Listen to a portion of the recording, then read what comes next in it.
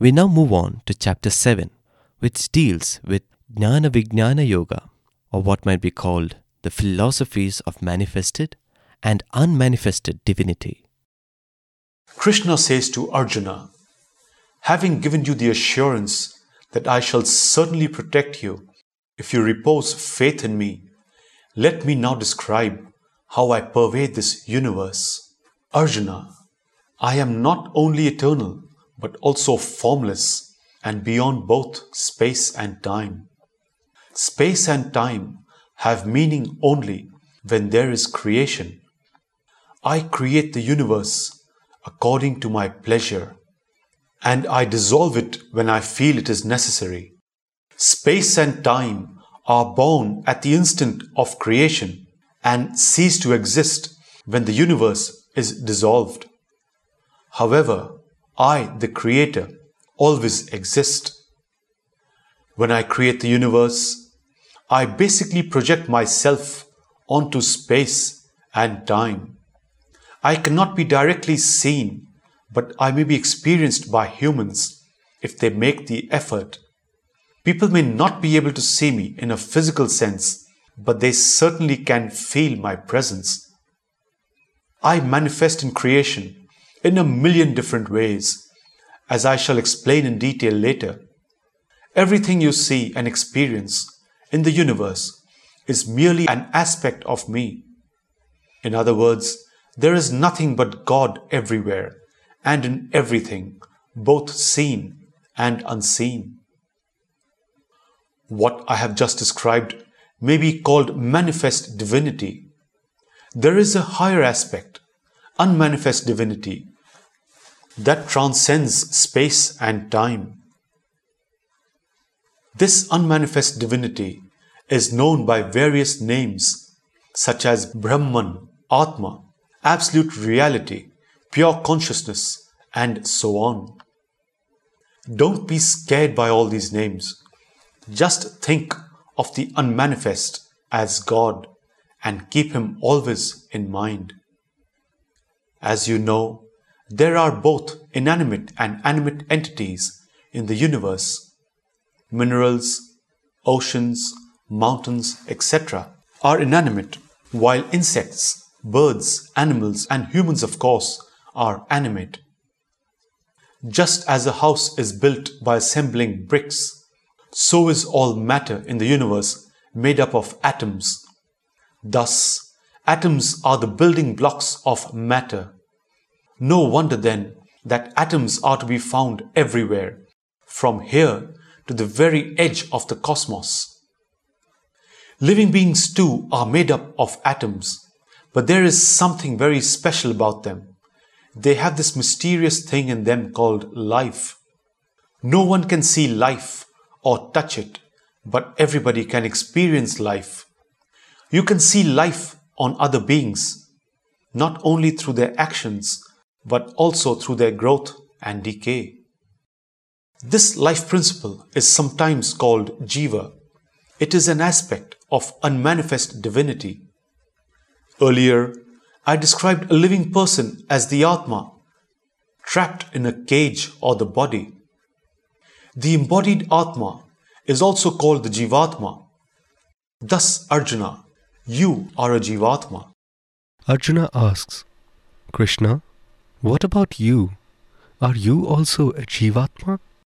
Krishna replies, no way. I am special. I am the Paramatma. Don't ask me for the difference right now. I shall come back to that later perhaps. Getting on with what I was telling you, let me now describe how I pervade the universe. To start with, I must remind you that everything in the universe has come out of me and me alone. In other words, I am the Creator. Don't get fooled by the fact that right now I have a body like yours and eat, walk, talk, etc. like humans do. In fact, this is how humans get fooled by appearances where avatars are concerned. Let me stress that I am not only the Creator, but in fact, the ultimate, the ultimate, if you will. There is nothing beyond me. Remember that. In the physical universe, I pervade everything you can think of. I am, for example, present in all the 5 elements: sky, air, fire, water, and earth. But here I must caution you. To describe me as being present in this or that is only a limited way of looking at things. It is more appropriate to say that God is the sky or the ether, God is air, God is fire, and so on. In fact, everything in the universe is God. Arjuna asks, Krishna, if everything in this universe is God, then why don't people see God everywhere? Krishna replies, that is because God disguises and hides himself to see if you can find him. It is a game he likes to play. Consider a garland with many beautiful flowers. Can a bunch of flowers form a garland all by themselves? You need a connecting thread, don't you? Yet, when you see a garland, is that connecting thread visible? No. I am the foundation and the basis for the physical and manifest universe. Can you have a house without a foundation? It is the same thing here, and like the foundation of a house, I remain hidden. However, this does not mean my presence cannot be felt or experienced. Let us say you are very thirsty and your throat is absolutely parched. You see a clear stream with cool water flowing in it. You drink that water to your heart's content and find it very refreshing. But you do not know that the sweetness of that cool and fresh water is me. It is I, latent as sweetness in that water, that brings joy to you. Another example, it is a hot and humid day and you are perspiring heavily. Suddenly, there is a gust of cool breeze and you feel relief. Arjuna, I am that breeze, giving you that refreshing experience. I am the brilliance of the blazing fire and the radiant blue of the sky. Time being short, I won't give more examples, though I can go on and on till the end of time. It is enough for you to know that all excellence and beauty in the universe flows directly from me. If you see a very intelligent person, know for certain that this person's intelligence is not his own, but flows from me. Your brother Bhima is very strong. You know that. But do you know that his strength is really a tiny part of my strength reflected via him? And now, a word of caution. Sometimes you would find excellence, no doubt, but along with it, also some unwanted contamination.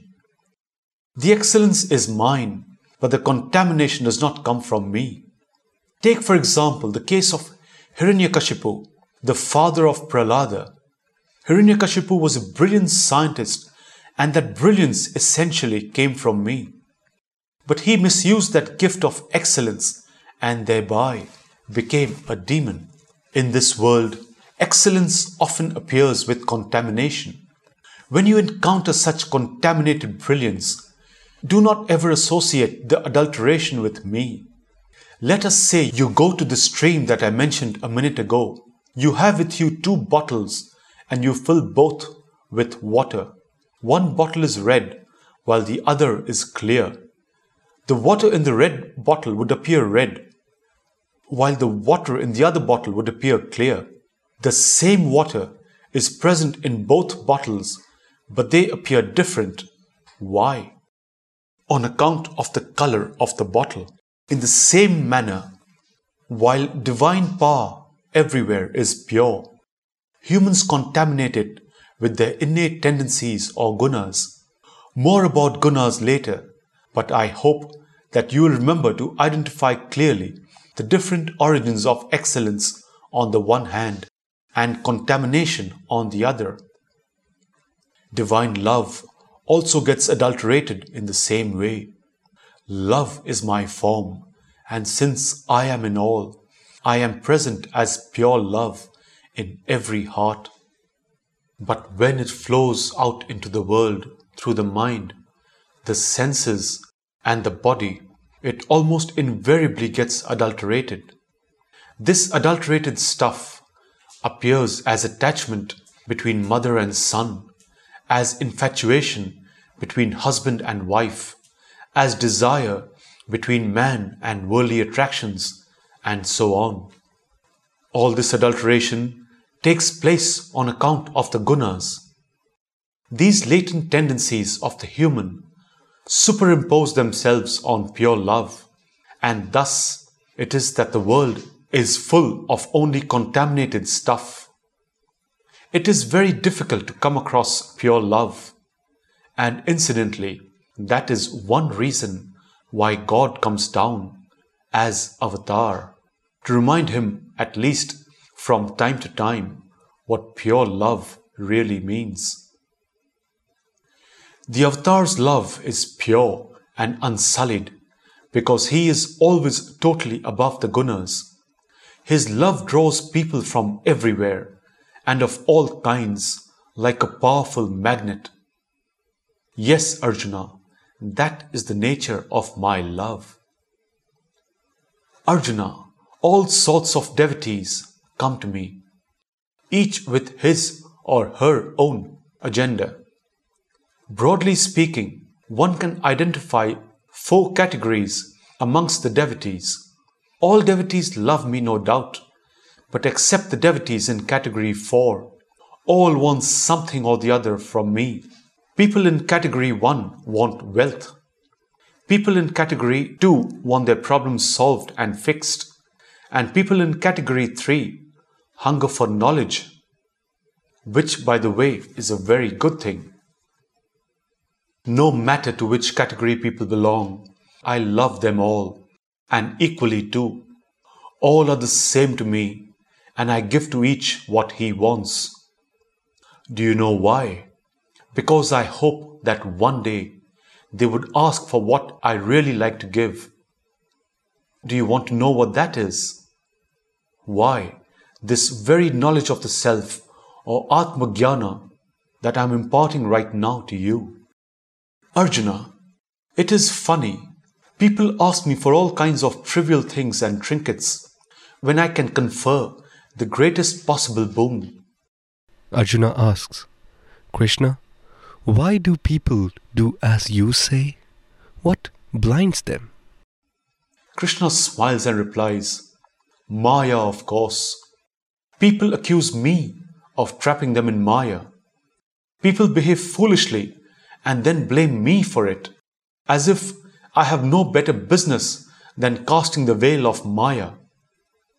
If people choose to bury their heads in sand, the fault is theirs and not mine. Arjuna, Maya or illusion arises from spiritual ignorance. For example, I am present everywhere, and yet people ask, where is God? I can't see him. If they cannot see me despite my being everywhere, whose fault is it? Mine or theirs? If only people would make the effort to get rid of their ignorance, they can immediately see that I am in them, above them, below them, in front of them, behind them, and so on. Arjuna then asks, Krishna, I understand what you say. How does one get rid of this ignorance? Krishna smiles and replies, ignorance can be banished, practicing internal purity and seeking with humility guidance from a guru, as you are doing right now. Let me give an example of how knowledge destroys ignorance.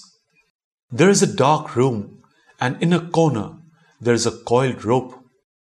A man enters the room, sees the rope, shouts, snake, snake, and rushes out. A crowd gathers, and people then enter the room, armed with sticks and carrying a lantern. And what do they see? A rope and not a snake. There was no snake, only a rope, as always. The person who saw it first was deluded on account of darkness, but when the darkness was removed, he along with all others saw that there was no snake and only a rope. This example teaches the relationship between knowledge and reality on the one hand, and ignorance and delusion on the other. It is only the ignorant that get deluded, the wise do not.